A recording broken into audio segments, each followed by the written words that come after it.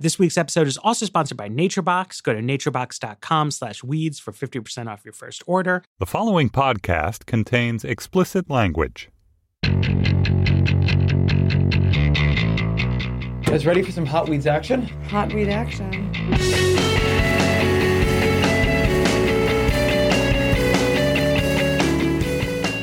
Hello, welcome to The Weeds, Vox's policy podcast on the Panoply Network. Our what? Our podcast? Podcast. Oh, it's a Northern Cities vowel shift. It's a Pancast policy network. I don't know how that happened to me. It is a policy podcast on the Panoply Network. There it is. I'm Matthew Iglesias, joined by Sarah Cliff, Ezra Klein. We're going back to traditional Weeds 3-act structure today. Ooh, Wow. people have been clamoring for the We're going to talk structure. about the Trump Today, Foundation. a Weeds in We're going to 3 talk acts. about not just a research paper, but a National Bureau of Economic Research Classic research Weeds. paper. My Uncle Paul asked me over the weekend how we dealt last week with the fact that NBER released their papers a day late. Oh, I didn't know that. Well, the answer is we didn't use an NBER paper. My Uncle Paul's an economist, That's scandalous. so he pays close attention to Does he these listen to matters. the weeds? He apparently doesn't, because he didn't know how we dealt with this delay. Maybe he was just a little bit behind. You know, there was a family wedding. But first, we want to talk about really the ultimate Weeds topic, the Census's annual survey of income, poverty, and health insurance. Is it getting hot in here or is it just me? God. So this is a big report. It comes out once a year.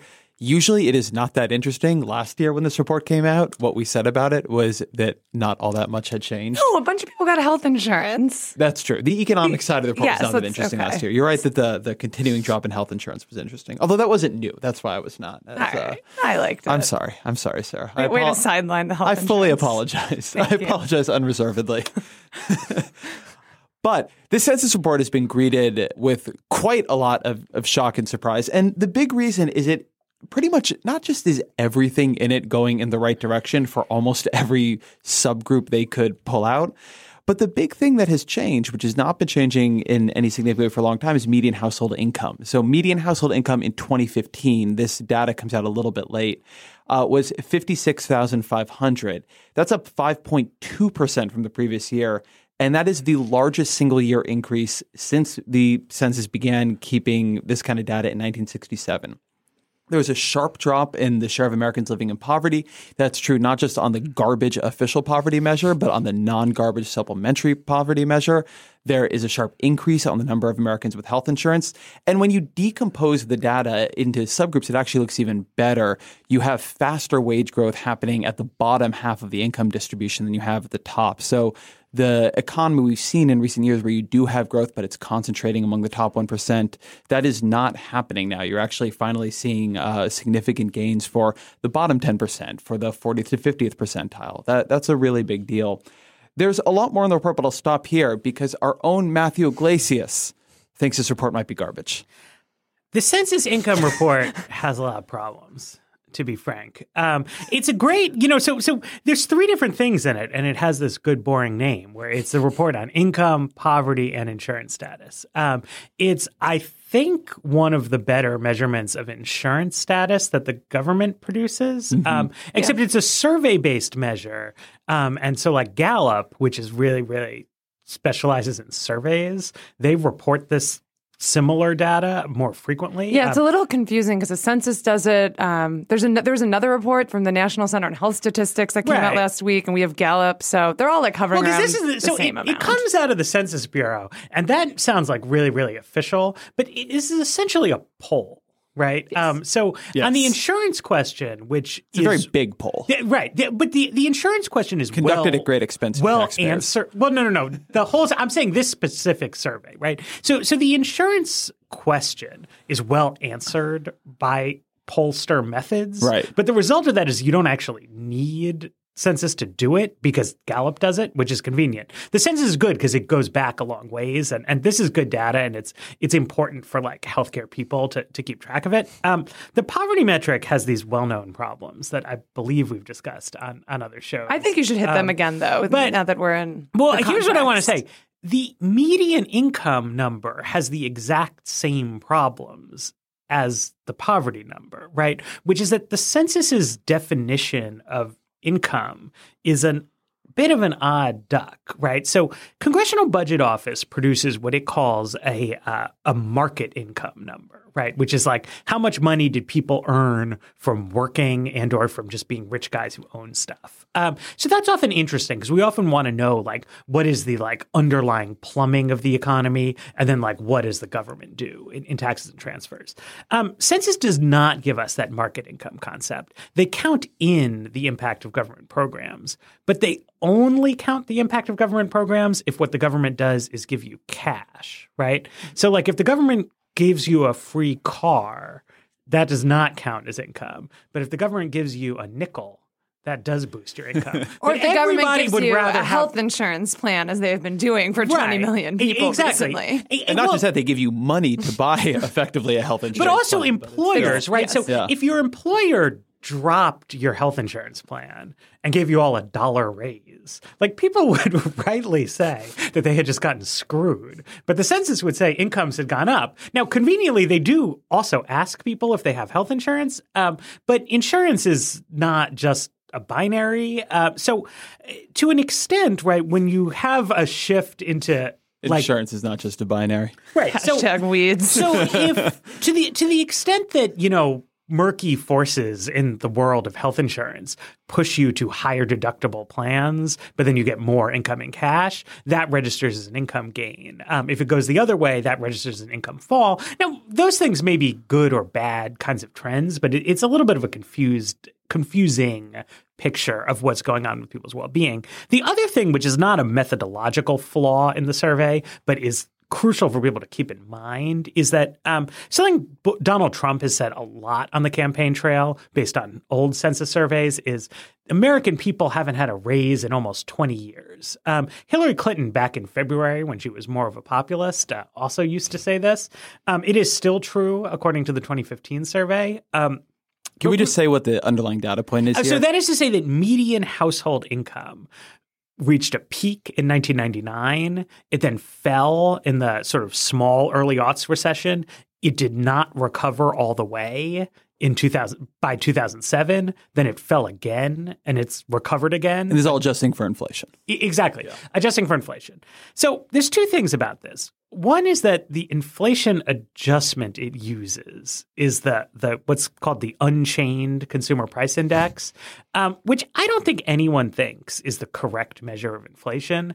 A lot of people are politically committed to it because people want to use changing the inflation index as a stealthy way of cutting Social Security benefits.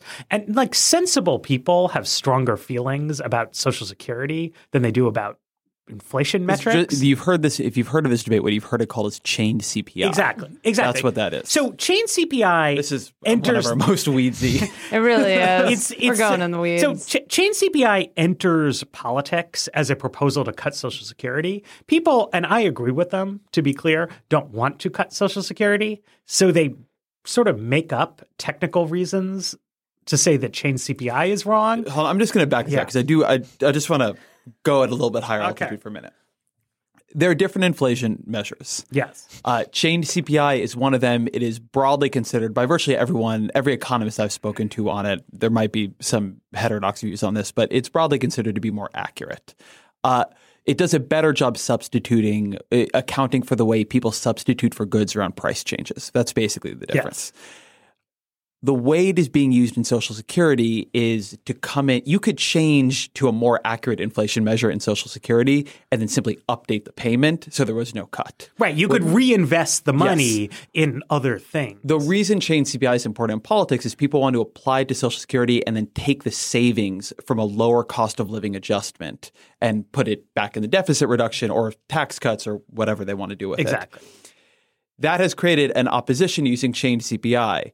A piece of collateral damage of that opposition is that the rest of the government is using a less accurate inflation measure in places where it would not be used to make cuts, but would be used to get a more accurate picture of the economy. Exactly. Like the census report. Right. So government statistical agencies, as a secondary consequence of Social Security politics, are using this bad inflation measure. Normally, it doesn't matter that much, but we happen to be actually really close to reobtaining the 1999 peak. So if we use chain CPI, you would say 2015, Americans were richer than they've ever been. If you use unchained CPI, you say that Americans haven't gotten a raise in almost 20 years. And as a matter of political rhetoric, there's like a huge difference between like we've been getting screwed for 2 decades and we're richer than we've ever been, right? And this all hinges on this incredibly boring thing about the composition of consumption baskets. But then the other thing about this, it's not a measure of wages at all, right? It's a measure of household income. So in 1999 compared to today, we had many fewer retired people and we also had fewer people in their early 20s. Right. So people who are retired today were like old middle-aged people. And these like young millennials in the office being overly sensitive about things were like small children who did not have households that were in the income. So this switch, right? We've taken a bulk of high-earning baby boomers, and they're just like not working, not because they're unemployed, but because they're old. And then we've taken a bunch of people who used to be small children, and now they have like shitty entry-level jobs. And that's fine. That's just like, that's the circle of life. And over the next 10 years, those millennials are going to get older. They're going to learn what the fuck they're doing. They're going to get higher wages. That's just a demographic fact, right? But it's dragging us down. So I think in any like real sense, the picture of the economy we get here should be rosier. But then over and above all this, polling people is a stupid way to assess their income because the government maintains detailed, legally binding records on the incomes of every American at the Internal Revenue Service, right? This is like, we've had a couple things about exciting new research based on administrative data, often Swedish administrative data. Controversial Swedish administrative data. Because the Swedish government lets its statistical agencies work with administrative data. The American government usually doesn't. But like whenever we've gotten a peek at it. Like this is Thomas Piketty's whole breakthrough was he used IRS data and he showed that the level of inequality was way bigger than the census data showed. There was a poverty paper that we did a Weeds episode on where it showed that like way more people got housing vouchers than told pollsters they were getting housing vouchers. And it's like, it's really the stupidest problem in the world, right? The way they uncovered this mystery was they went to HUD and they asked them, how many people are you giving housing vouchers to? And it was double the number of people that turned out in the survey, right? All surveys, we know, like polls have flaws, but sometimes a poll is the best way to do things. But this is like after the voting in 2012 was done, instead of just looking at who won, going back and asking them. And infamously, that gets you the wrong result, right? Like lots of people who didn't vote say they voted. The people who pretend to have voted usually say they voted for the winner. So, you know, it's good. Like a good census income report is better than a bad one. The best one on record is almost certainly good news, but it's really not like a good way to measure the American economy. Yeah, so it feels like two things are true here. One, I think there are a lot of like very compelling arguments that this is not the best way to do these measurements. Two, the economy is improving. That it's booming. It's booming. That you can hold in your head both of these thoughts that this shows good news about the economy, even if the data is not as robust as we'd like. Do we know why we don't use administrative data for these sort of things? Is there like a policy decision somewhere that was made in the bowels of government? Like, there's privacy laws from the 60s that prevent it. And then there's like workarounds where like selected researchers can get access to anonymized data.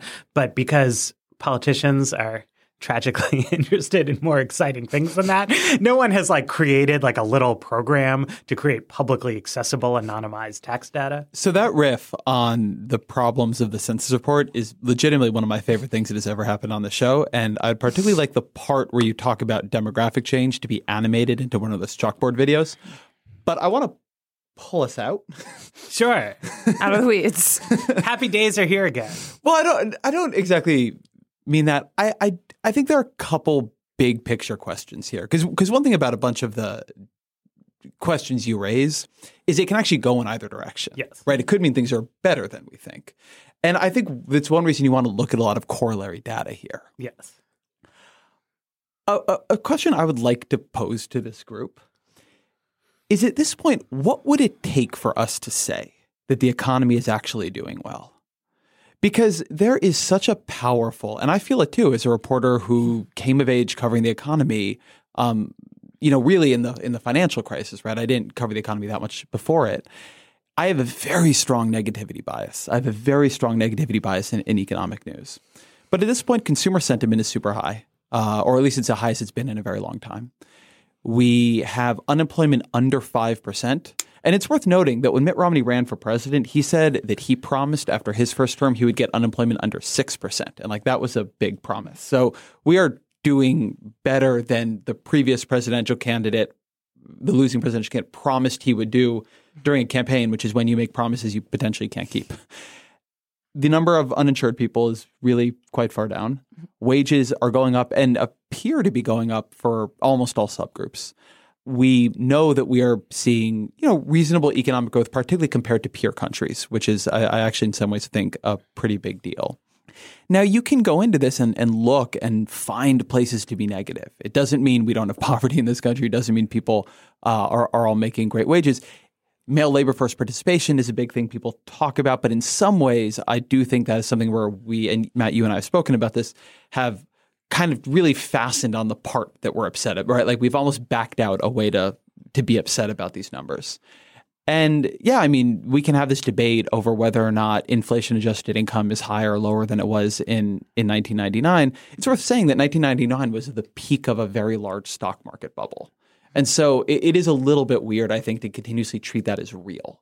The reason there was this big crash is partially because some of the things that were being counted in there were not actually sustainable. At what point can we actually just say, in a way we were willing to say in the 90s, the economy is doing well? It's not like the 90s had no people with poverty. I don't know that we almost, characterologically as an industry, and I'm not saying, maybe I'm wrong, right? Maybe we still are not there, but I don't know at what point what it would take at this point to say, hey, it looks like things are going pretty well in the economy. What we need to do is keep this going, not, hey, there's a huge emergency powering crazy presidential candidates and we should think that everything is in the toilet. Some of it might relate to getting out of a presidential race, right? That a lot of the rhetoric you hear about the economy being, and it even serves Clinton some kind of purpose. If you're going to run, you want to promise improvement. So I think a lot of it is wrapped up in being fair. In a campaign cycle. I think one of the things you mentioned that was interesting is kind of our obsession with certain factors, like the male labor force participation rate, which we did a very long segment on here on The Weeds, and how much that seems to be one of those things you hear about again and again. You have big White House reports on it as a factor of this is a big problem for the United States. I was reading a really interesting piece from Derek Thompson at The Atlantic, who was writing on this topic saying, well, why is this a thing we care about? If one of the interesting data points he was citing, if you look at, you have a lot of men in the early 20s who aren't working, and then you survey them, and some survey research shows they feel pretty content with their lives, and they are filling their extra time playing video games, and actually aren't super sad about the work they are not doing. Really interesting. And it's kind of it posed an interesting. I'm not answering your question at all. I'm just adding in more interesting questions. Out of way. Then Matt will have to answer all of them. Exactly. I'm just going to give these all to Matt. The interesting question that piece posed to me is if we have all these signs of an economy doing well, if we have growing wage growth, it's easier to stay home and play video games because you have this health insurance. People are relatively happy with it, and the economy is growing as this is happening. How worried or upset should we be about these economic indicators that we generally find worrying? If you have all these other things going well, and this one factor, seems to be bad economically, but doesn't always feel bad to the people we're talking about. If you're anything like me, sometimes you want a snack, and if what's around to snack on is junk food, you're going to eat junk food, and it's not great.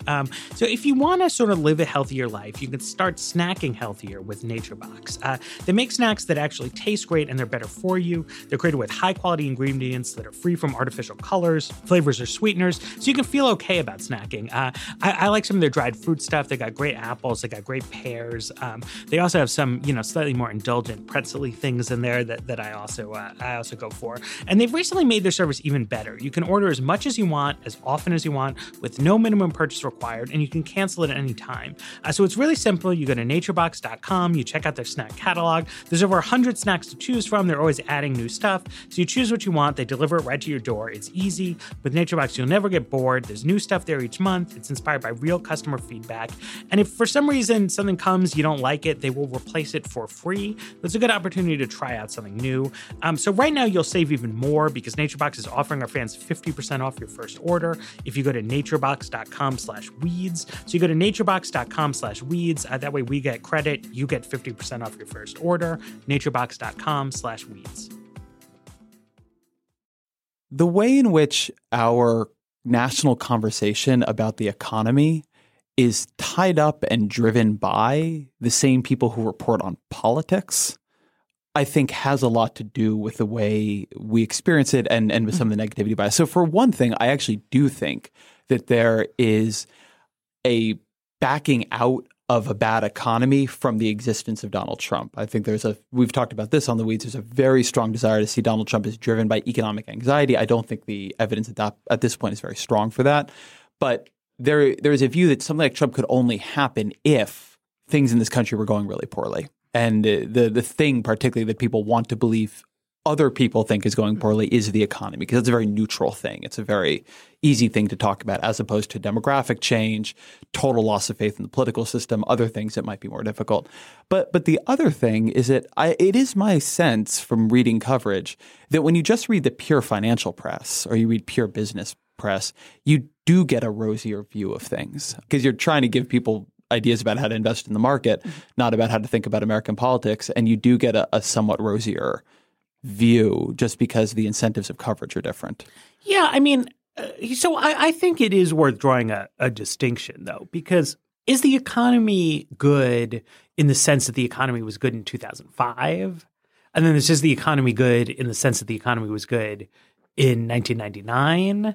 And then there's is the economy good in the sense that the economy was good throughout the 1940s, 50s, and 60s? Sure. Right? Fair. So we are not in a 1999-like frenzy, right? And I think the indicators that I think I would use to judge this, like common sense indicators you could see in your everyday life, is are there women who you know or you hear about who have been out of the workforce for years raising children?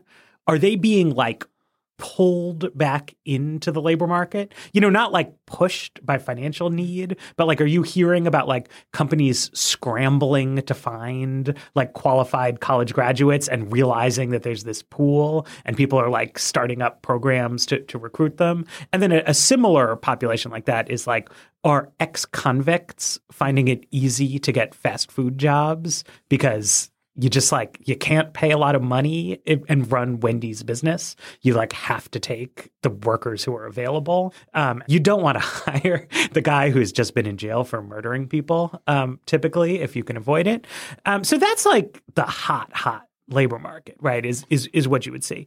Then there's the heavy thread in American politics still that what is normal is the post-war decades and what is abnormal is what has now been the majority of the past 40 years of time. And there's an interesting, academic debate underway that's well, wait a minute, maybe we should step back from the arbitrary question of what was the lifespan of people who are really old today? And in the grand sweep of world history, it looks like the economic growth rate of the 70s, 80s, aughts, et cetera, was pretty typical, and that the 40s, 50s, and 60s were exceptional. Not just pretty typical. In the grand sweep of human history, it's fucking amazing. Well, I mean, it's a high level, but that the rate. I'm actually, we don't need to get it, but okay. For a very long time, there was basically no economic growth at all in human history. No per capita.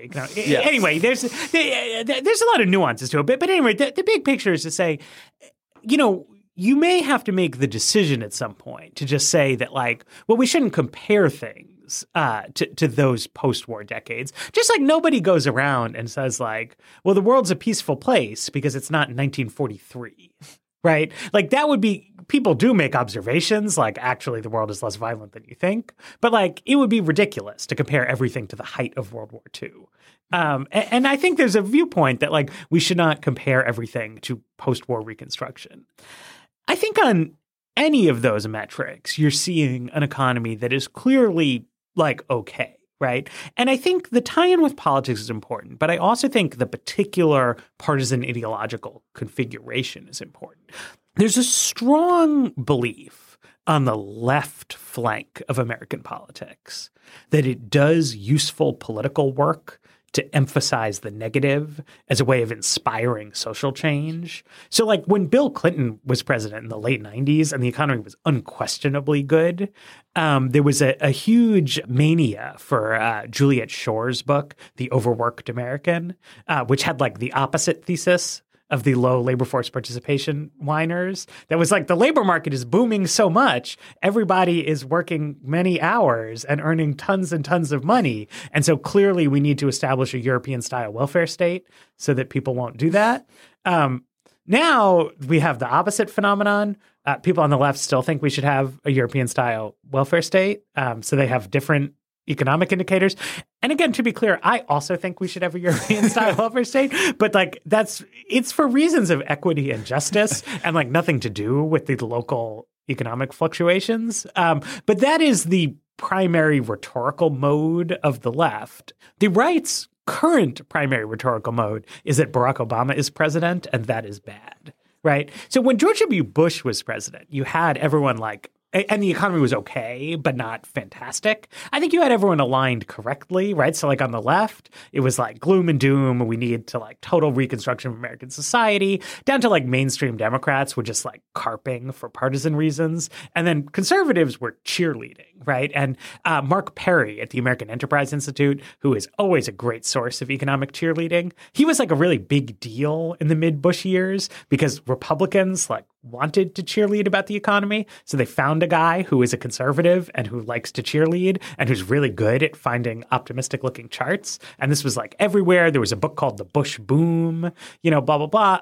Now Obama's president. So that style of conservative politics is out of fashion. But I think liberals do not have the disposition. If you wrote a book like The Obama Boom by Ezra Klein, the primary reaction by people on the left would be that, like, you are a shill sellout who's trying to cover up the existence of acute social problems in America. Not that you were like doing awesome work and that by cheerleading for Democrats, we will get further expansions of the welfare state. And I do think that like heavily covers perceptions, and that if for some reason Donald Trump becomes president and economic conditions remain similar, we're going to hear a lot about the glorious Trump economy.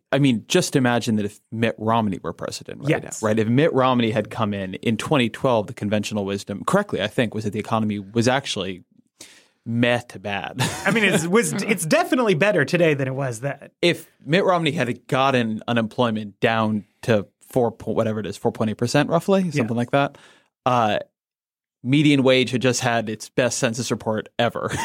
I mean, he would be Ronald Reagan too. Oh, yeah. It would be unbelievable. But I think one thing Matt said that's important that I wanted to pick up on is just like this idea of a negativity bias. Because I think this is bigger than the economy. I think it's really true for a lot of things we see covered in the news. One that I've covered a lot is around teen pregnancy, where if you survey people, most people, you ask them, do you think teen pregnancy is going up or down? Everyone says it's going up.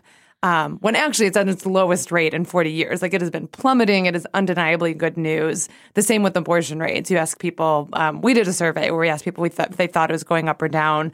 Most people think it's going up. Again, it's going down.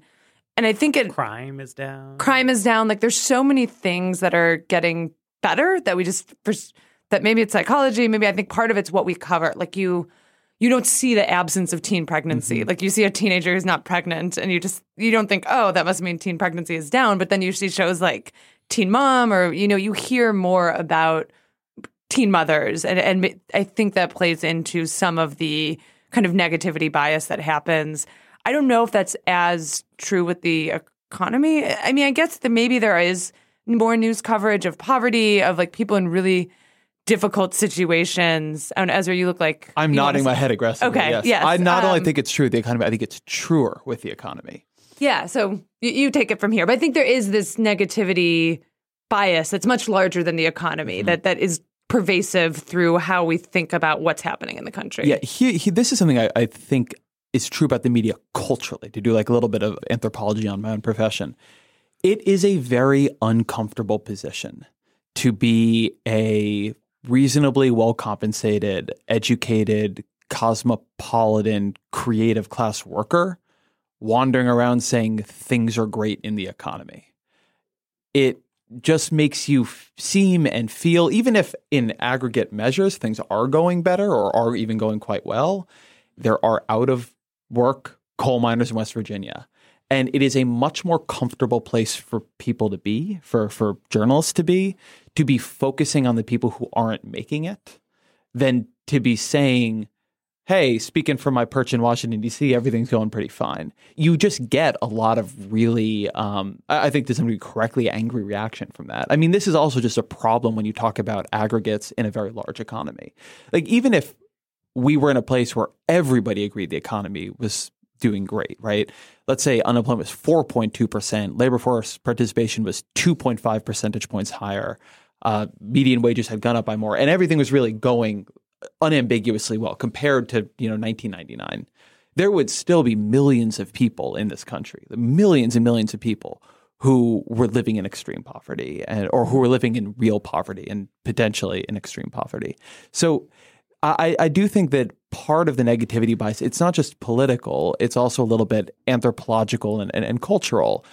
People enter journalism, particularly folks who write about some of these issues, because they're concerned about the poor. That's one of the reasons you might want to write about the economy. I mean, again, that's why I make a distinction with the financial press. If you go into writing about the stock market, you might just be very interested in the stock market, which is not a bad thing to be.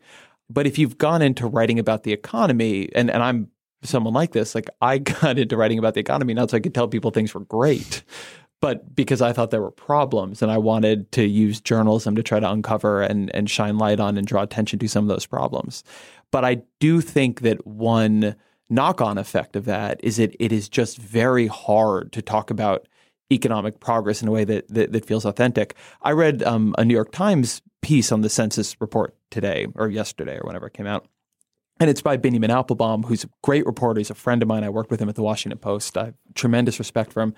And Benya's piece was, about the ways in which a census report is pretty good. And it was a little bit about the ways in which, hey, but not so fast. Look at 99.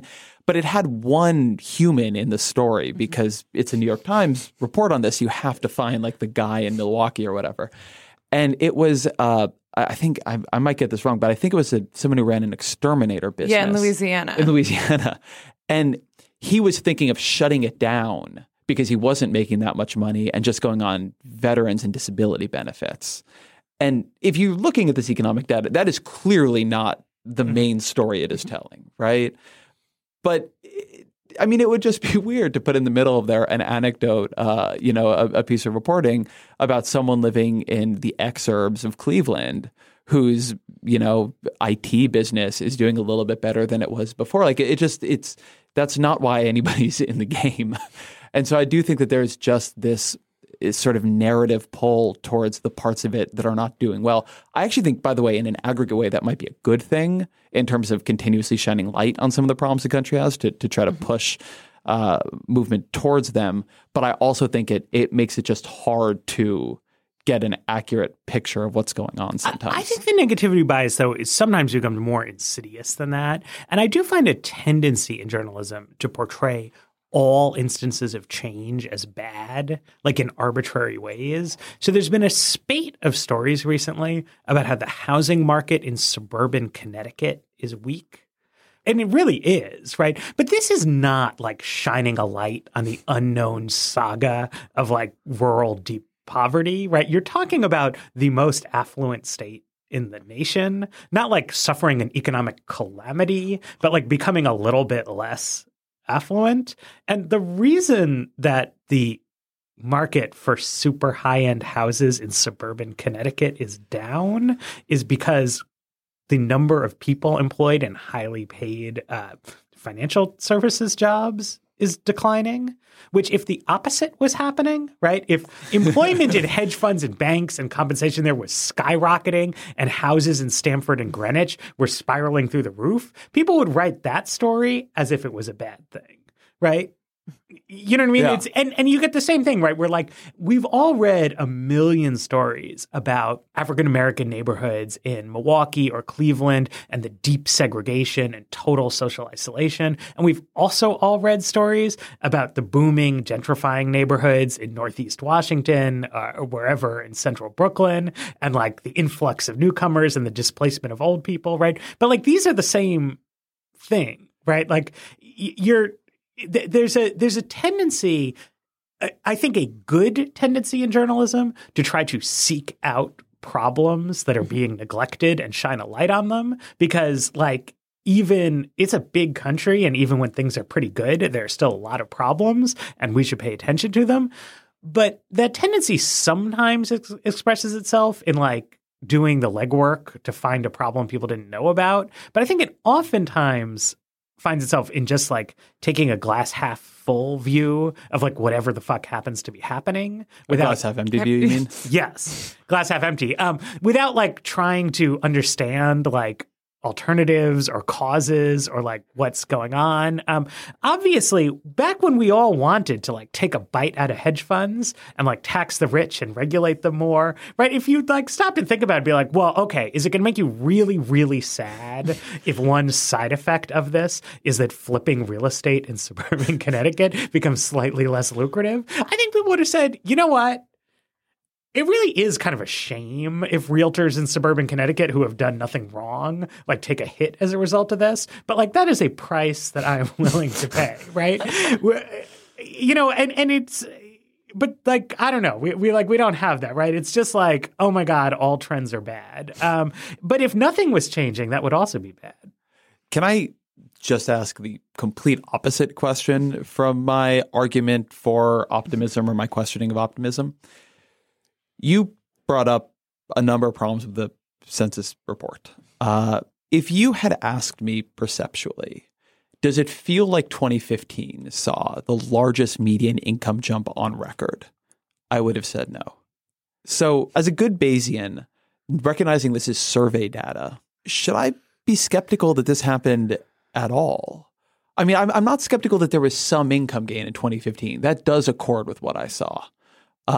I am a little, there's a part of me that wonders if this report, you know, is a little bit of an outlier somehow.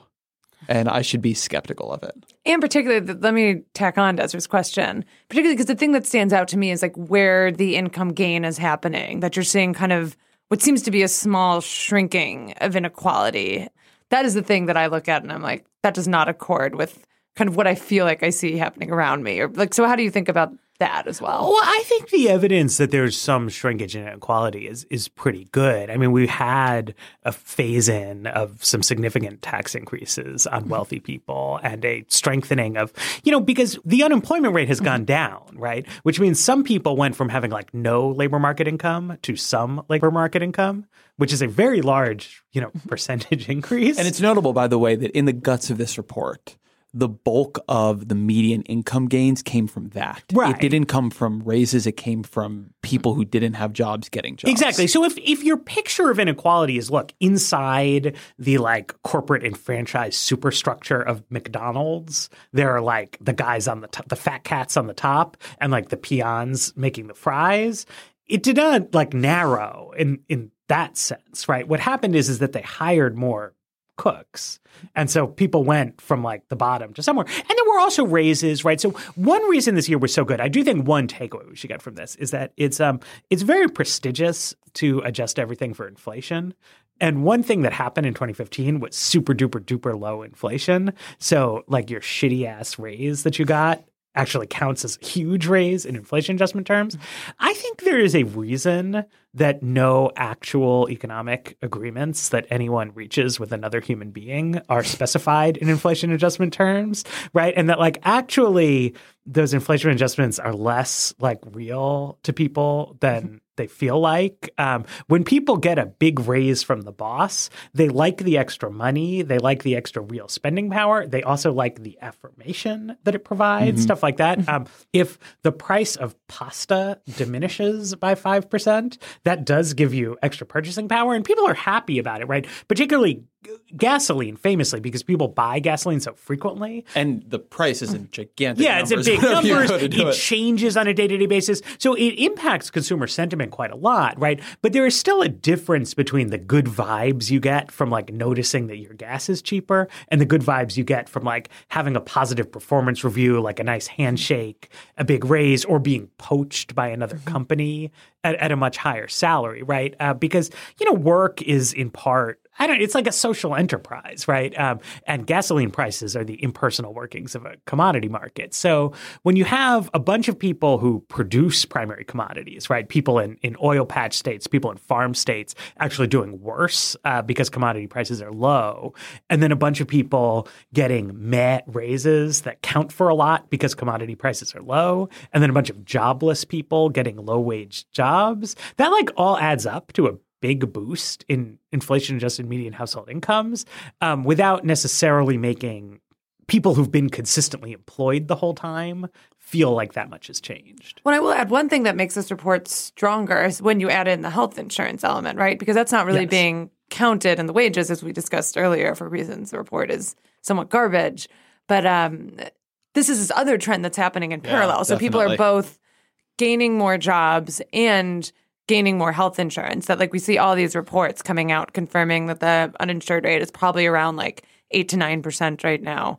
So like those two layered together, even though the census doesn't do that explicitly, like suggests to me like a reason to think this report is not just good because of the change in median outcome, but good because many of these people, particularly because a few states expanded Medicaid last year, like there's this amazing map in the report that shows the effect of Medicaid expansion and all these people gaining in those states, that this is an even stronger report than it would be if you just take that like median income number and focus on it. I think that's a super important point, and it is just worth saying this report is stronger than its headline numbers because of that, because of the distribution of things like that, right? Again, when the income gains are coming from people getting jobs, that's happening lower down in the economy. People who make six-figure incomes were not highly unemployed beforehand either. I agree. I really think that's the best answer in some ways to like my skepticism that the details make it look like, if anything, this report is probably understating some right. of Like if you make changes. the adjustments that Matt's argument kind of suggests, that it actually adds up to, I think, a stronger report. It also, at this point, it's worth just celebrating for a minute. If you had told me, I don't know, when I started covering healthcare 9 years ago, something like that, that we would be we'd be down to 9.1% uninsured. Was that the number, I think? 8.6 if you ask the National Center for Health Statistics. But we're like somewhere between 8 and 9 right now. I think it would be called by Joe Biden a big fucking deal. I think it would. Maybe we'll have to discuss healthcare further. There's a lot of bitterness in that. No, it wasn't. It was just supposed to be a shout out to a nice upcoming show we have. Oh yes. Well, with that, bitterness. I think we should turn the page. Oh man, that's we've really never deep talked. cut. We've really never talked about health insurance on this show. So yeah, stay tuned for some weed special healthcare coverage. Indeed. Coming. So Donald Trump has a charitable foundation, the Trump Foundation. I'd say he has a foundation. Yeah, it's a foundation. That takes a charitable tax exemption. It does. And has the name Trump. It has the name Trump. It'd be weird if that was the only thing he had that did not have the name Trump. I'm just saying, it doesn't. As I learned from Matt's piece, it doesn't seem to actually have much Trump dollar in it. But I'll let you. So this is of interest both because Donald Trump is running for president and also because there's been a lot of like deep dive muckraking into Hillary and Bill Clinton's charitable foundation. Really just one guy, David Farenthold, has done most of the muckraking on the Trump Foundation, and all credit to him, not to take anything. He's at the Washington Post. At the Washington Post. It's been great reporting. It's been great reporting. Not to take anything away from him, but like he's just one guy who has not been able to take advantage of like congressional subpoenas and FOIA and like all these advanced reporting tools, right? Like what he has done is he's looked through the IRS filings that the Trump Foundation has done. And then he has basically phoned up the charities that say they have gotten money from Donald Trump. You can see he's tweeted some amazing pictures. All of this is happening like with a handwritten list of charities. Yeah, what he's doing is so great. so great. It's like great. It's great. One man operation. But I mean, it shows how different the level of scrutiny is, right? The Trump Foundation is one dogged, smart, hardworking guy on it. The Clinton Foundation has like half of journalism. And Congress. Right. And like the whole legal system. It would be fascinating if we could get the level of disclosure from inside the Trump Foundation that we could from the Clinton Foundation, but we can't, right? So what Farnhold has found is that Trump stopped giving money to his foundation years ago. Donations to Trump's foundation, the majority of the dollars seem to take the form of basically fee-for-service cash compensation to Trump. So like Trump did a bunch of WrestleMania specials and he got $5 million from Vince McMahon, but it's tax-free because it's a charity. He's also gotten donations from like a carpet company that he uses as a supplier to a lot of his hotels. They've given him the largest number of donations. The McMahons, the largest dollar sum. People magazine gave his foundation $150,000 in exchange for an exclusive look at photos of Barron Trump. So it's a lot of stuff like that. Then the foundation giving, some of it goes to like a leukemia charity, the Police Athletic League, sort of normal type stuff like that. But a lot of it, like $100,000 check went to David Bossi's conservative group, Citizens United. Which is a very unusually large check for the Trump Foundation. Yeah, exactly. They don't make... One of the largest donations it made. At the time, David Bossie was suing New York's Attorney General, Eric Schneiderman, who was suing Donald Trump. He has made donations, or he has told the IRS that he has made donations to charities that say they didn't get the money. Which, if true, is illegal. So that's illegal. He also used the charitable foundation to make a donation to Pam Bondi's reelection campaign, which is definitely illegal. Then they made a quote unquote clerical error that covered that up, which maybe is illegal. The reason he was giving money to Pam Bondi was that Pam Bondi was opening an investigation to Trump University. After she got the money, she shut it down. So that's the same as the Schneiderman thing, but with the shoe on the other foot. He gives money to the Palm Beach Police Association, whatever their charity is, and they hold their annual gala in a hotel that Donald Trump owns, so the money just sort of flows back to him. The funniest thing is that he uses the foundation tax-exempt money to buy stuff at charity auctions, which I don't know if the IRS has ever done a definitive ruling on. It does not sound to me like what charity is. What kind of stuff does he buy, Matt? So he bought a portrait of himself for $20,000. To be fair, I believe Melania Trump bought the portrait. Also, who else is going to buy that at this auction? Like, who is looking for that? No. Sorry. What was auctioned was a speed portraiture guy. I thought the portrait was so it's you pay the guy and he goes and does a portrait. Oh, really? Yeah. So that's fine. So a charity auction, to be clear, is a normal thing. Okay. My local public school does it. So like I bought like a gift card to Chipotle, right? And the money goes. You didn't go for the speed portrait? And it's fine. Like I wanted to help out the school, but I also like burritos.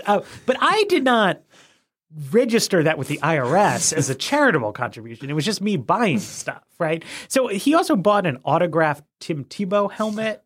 We don't have full insight, I think, into because it's not a government agency. He is not served in the government. There have not been congressional hearings on this. We don't really have that much transparency into whether there was anything like truly, genuinely, shockingly shady. We have the IRS disclosures. We know that the IRS disclosures are not correct or complete. And we know that some of what is disclosed on there seems shady. But part of what you do when your disclosures are not correct and complete is it's the opportunity to be doing things that are more shady. I don't know what happened to the money that he says went to charities that say they haven't gotten it. I don't have a way of finding out. Eric Schneiderman perhaps in revenge for this, has now said he is going to launch a subsequent investigation into whether this has followed New York State's charities laws. I have no idea what those laws are. I think given the level of political heat on the IRS commissioner, who House Republicans are poised to impeach him, it is unlikely that he is going to launch a serious crackdown on the Republican Party nominee's charitable foundation. But the whole thing is like a giant stinking mess that does not survive even a modest amount of scrutiny. So the only point I want to make on this is that there's the corruption and the illegality and the comedy. But also, if you pull back, there is what is something between amorality and immorality. What strikes me sharply when I look at what the Trump Foundation was doing, what it did, was just how uninterested Donald Trump was in helping people. Yes. How poorly run the foundation was, how little effort was ever made to specialize in a series of concerns that it could get better at. Philanthropy is a hard thing to do well. We haven't done that much on philanthropy on the show, and I'd like to do more, but it is a hard thing to do well. People who give away a lot of money, you have to hire a staff, you have to vet charities. In his defense, he didn't give away that much money. Fair enough. But it is really striking to me just how little he seems to have asked himself the question, given that he is routing millions of dollars through this foundation, ultimately. It could have done some good. But it is just this kind of scattershot. It's clearly a very social practice for him. He gives some money to people he likes, gives some money to people who are holding galas that he wants to go to, gives some money to people who've helped him out, maybe give some money to charities that his friends run or that, touch somebody close to him. Barron's private school got a Trump Foundation. The thing I think to know, this is a place where I do think you see a very sharp divergence from the Clinton Global Foundation. It doesn't take anything away from whatever conflicts of interest might have existed there. Or however Bill Clinton, I think, particularly appears to have used the foundation as a way to just be in the game and continue having a lot of interesting meetings. And it saved millions of people's lives by doing the hard work of negotiating lower prices on HIV/AIDS drugs for Africa. It really did try to do good, and people are alive today because that foundation existed who wouldn't be if it hadn't. Bill Clinton, again, whatever the problems of the foundation, really did want to make people's lives better. He really, they had a big staff. A lot of those people were specials. It was a hard undertaking. Donald Trump did this like he does so many other things as a total dilettante who he picked it up at times, put it down at times, does not seem to have hired exceptionally good people, ran it in a very loose way. It just... I don't know. The thing that I kind of can't get over with it, which is not really part of the reporting because this is not illegal to do and it isn't even shocking to do. Trump had an opportunity to help a lot of people and he didn't take that opportunity seriously. And I think that is characterologically revealing. Well, and it kind of lines up to what we know about Trump as a businessman, where his interests seem to be quite scattershot, where you both have a real estate business, but you also have steaks and wine and books and all these different sort of things that I guess all fall under some sort of luxury umbrella, but seem quite varied. I guess there is a specialty in realty, but then all of this other stuff going around where, like you said, you don't get the same with philanthropy. You don't get great at selling steaks probably until you really devote a lot of efforts to figuring out who wants these steaks and building a good steak business. And in that way, almost it seems to fit into kind of how I think of Trump as someone who manages things with an interest in having a name on a lot of things and an interest in a wide variety of things and less of that specialization and making one thing. Aside from America, really great. It very much feels like Donald Trump's interest in having the Trump Foundation was to have a thing called the Trump Foundation. And then he used it for some stuff when it seemed convenient, but he was not interested in running a foundation. I've actually just in a different context been talking to some people who run foundations lately because I'm becoming more interested in effective altruism and things of that nature. And it is really striking the seriousness with which they approach it. It is a hard thing to do. When you do it, you have to hire really good staff. It is an undertaking, and he did not undertake it. I do want to say in mild defense of Trump that there's a lot that's really unusual about the Trump Foundation. The fact that the money was not well spent and that a lot of it just seems to have gone to things that like friends of his happen to have been on the board of, that's actually really typical, right? Like the people who are doing interesting, thoughtful work with their philanthropy, they are the rare ones, right? Yeah, but I don't take this as a defense. If they were running for president, sure. I mean, I'm saying, and this fit into this. I'm saying it's not much of it. I'm just saying to understand the context. I think one issue that the Trump Foundation poses is that existing American law around private foundations is very slipshod, right? That I think that taking some of your money, giving it to a foundation that you and your children personally control, which then uses that money to make charitable disbursements to the church you attend, to the private school that your kids attend, to the colleges that you are hoping that they are going to get admitted to, that finances the construction of a playground across the street from your house, right? That is a very typical rich Upper East Side New Yorker type thing to do. Probably give some money to your favorite museum. You know, some of that money is doing some good, right? Like this past weekend, took my kid to some fancy Upper East Side playgrounds that had little planks saying which Upper East Side bankers had paid for their construction. Museums, you know, offer services to a wide range of people, but it is just not charity. Right? Like in the ordinary language sense of like you are giving money away selflessly. Mm-hmm. These are people taking advantage of a tax loophole to engage in a certain kind of high-end consumption because like there are only so many cars that you are going to buy. And at a certain point, like buying college admission for your children, to me, that's like a really egregious aspect of the overall American system.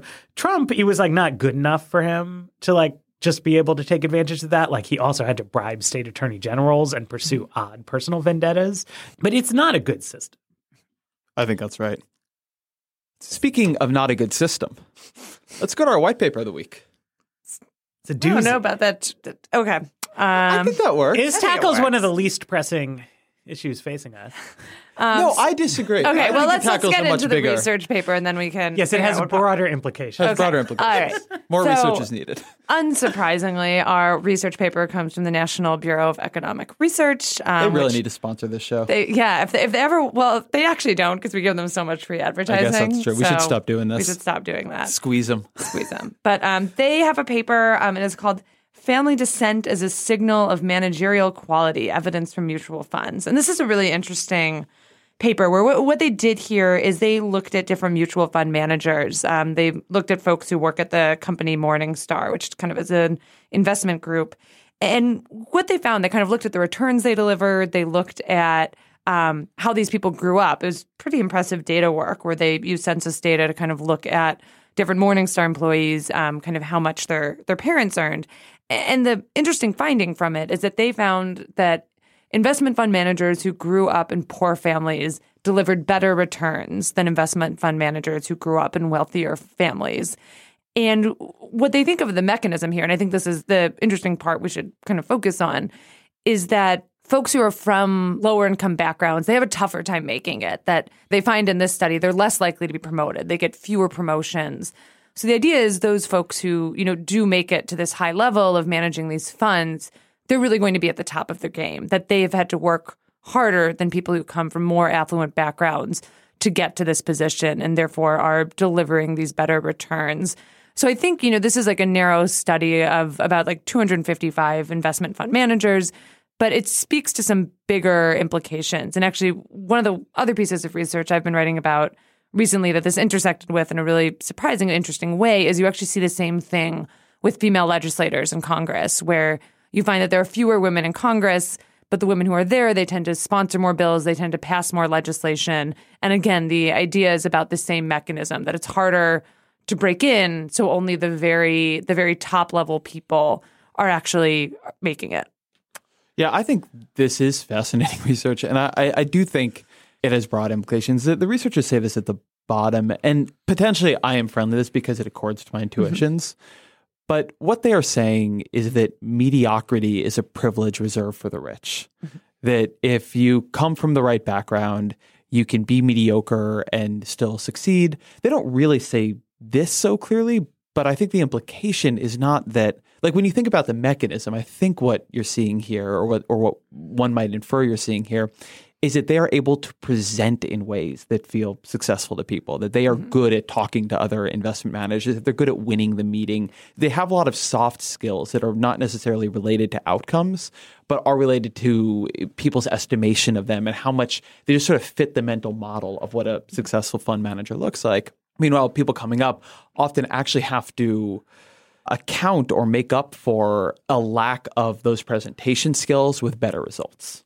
It's weird to look at mutual fund managers. I was joking before. This is one of America's least pressing problems. But mutual fund managers are an interesting occupation to look at because there's a very, very, very objective measurement of job performance. Right. That's why this is a great. Right. Exactly. It's your job is to produce high returns. They are indexable. It's not just vaguely he was good or he was bad. So you can get something really solid on it. This is sort of this overperformance of the disfavored group. I was taught in school under the name Jackie Robinson effect. Right. Because the early African-American Major League Baseball players were all stars. And you think about that at first, you're wow, these guys are really good at baseball. But then it's well, no, wait a minute, right? What's happening here is that they are setting a higher bar for will we hire an African-American player, right? And that's why there's overperformance. And now, decades later, there is no racial performance gap in baseball, right? Because it really is open to people of all sorts of backgrounds.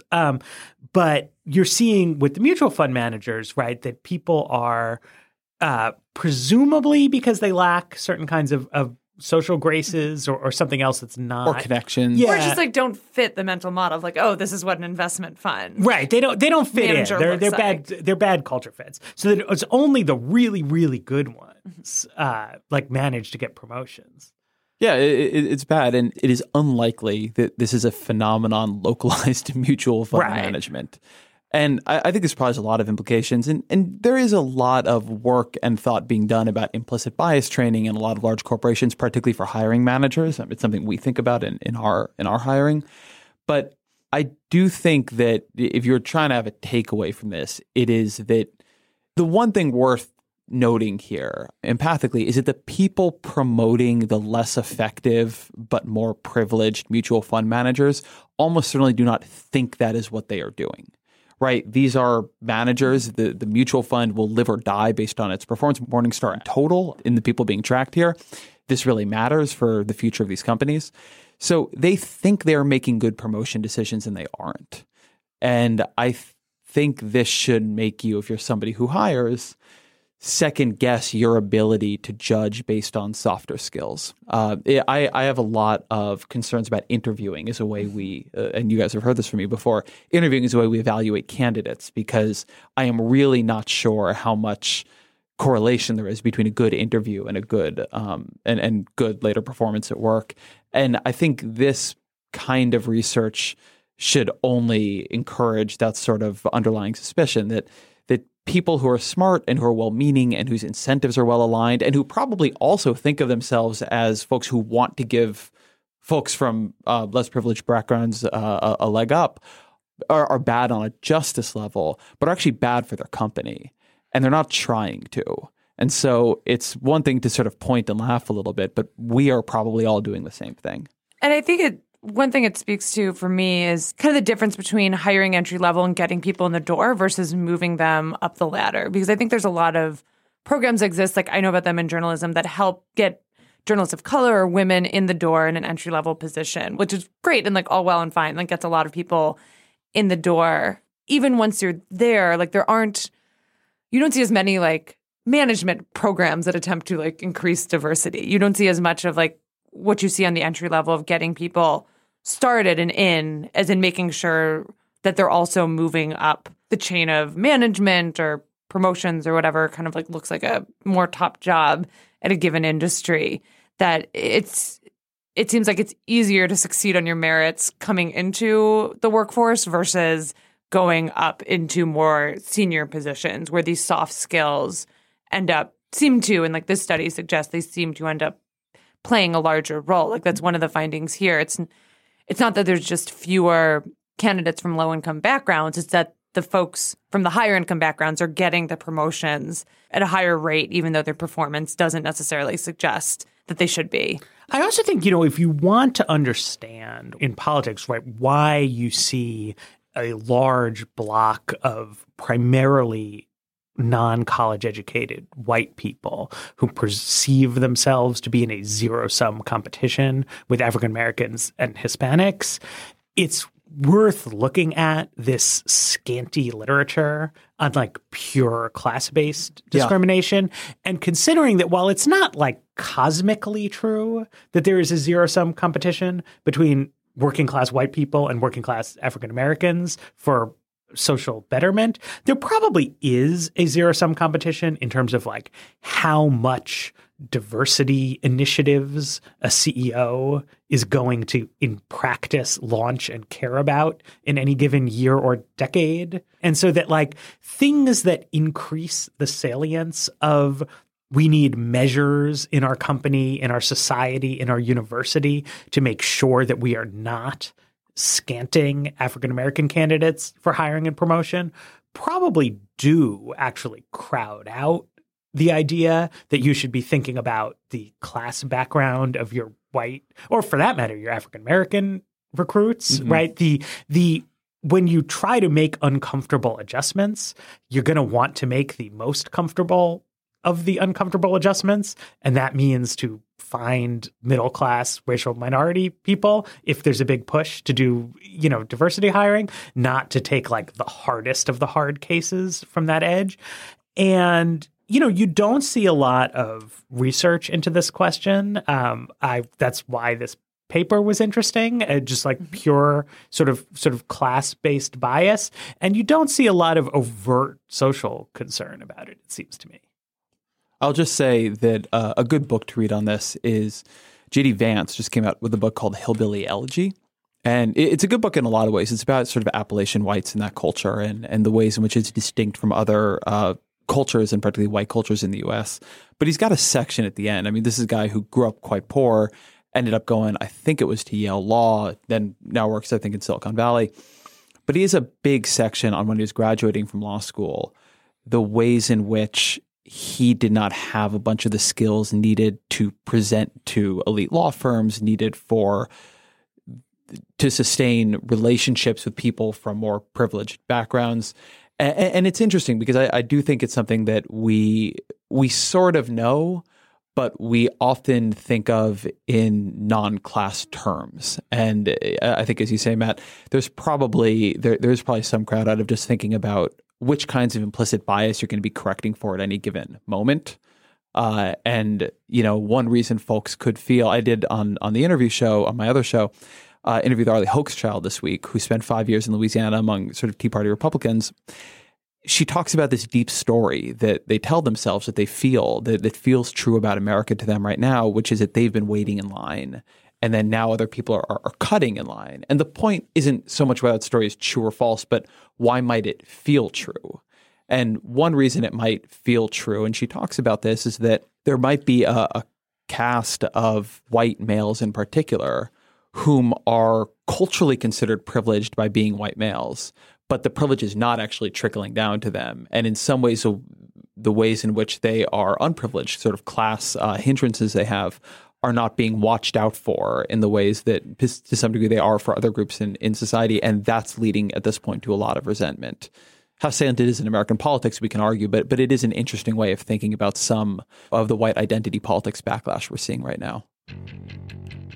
I think we're good. Fantastic. That's a great episode of The Weeds. So weedsy. Thanks for listening, everyone. And thanks to our sponsors. Thanks to our producer, Efim Shapiro. The Weeds is a product of Vox and Panoply. We'll see you next week. It's only a product of those two things. We'll see you next week. It's going to be great.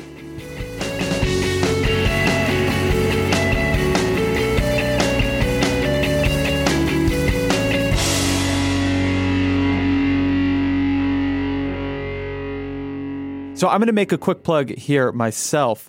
So I have this other podcast, The Ezra Klein Show, which I talk about sometimes on here. I'm going to mention here when there's a relevant guest. This week, my guest is Arlie Hochschild. She is an amazing sociologist who, in the 90s and aughts, really revolutionized our understanding of gender equity in the workplace, of how parents manage time. She just does amazing work. But over the past 5 years, she's been embedded with Tea Party Republicans in conservative Louisiana. And we have a long talk this week about the empathy gap, about how American politics feels to the sort of people who are supporting Trump right now.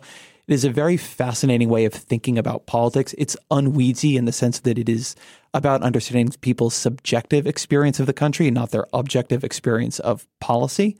I think it'll be of a lot of interest to this crew. And if you are interested, you should check it out at The Ezra Klein Show, wherever fine podcasts are downloaded.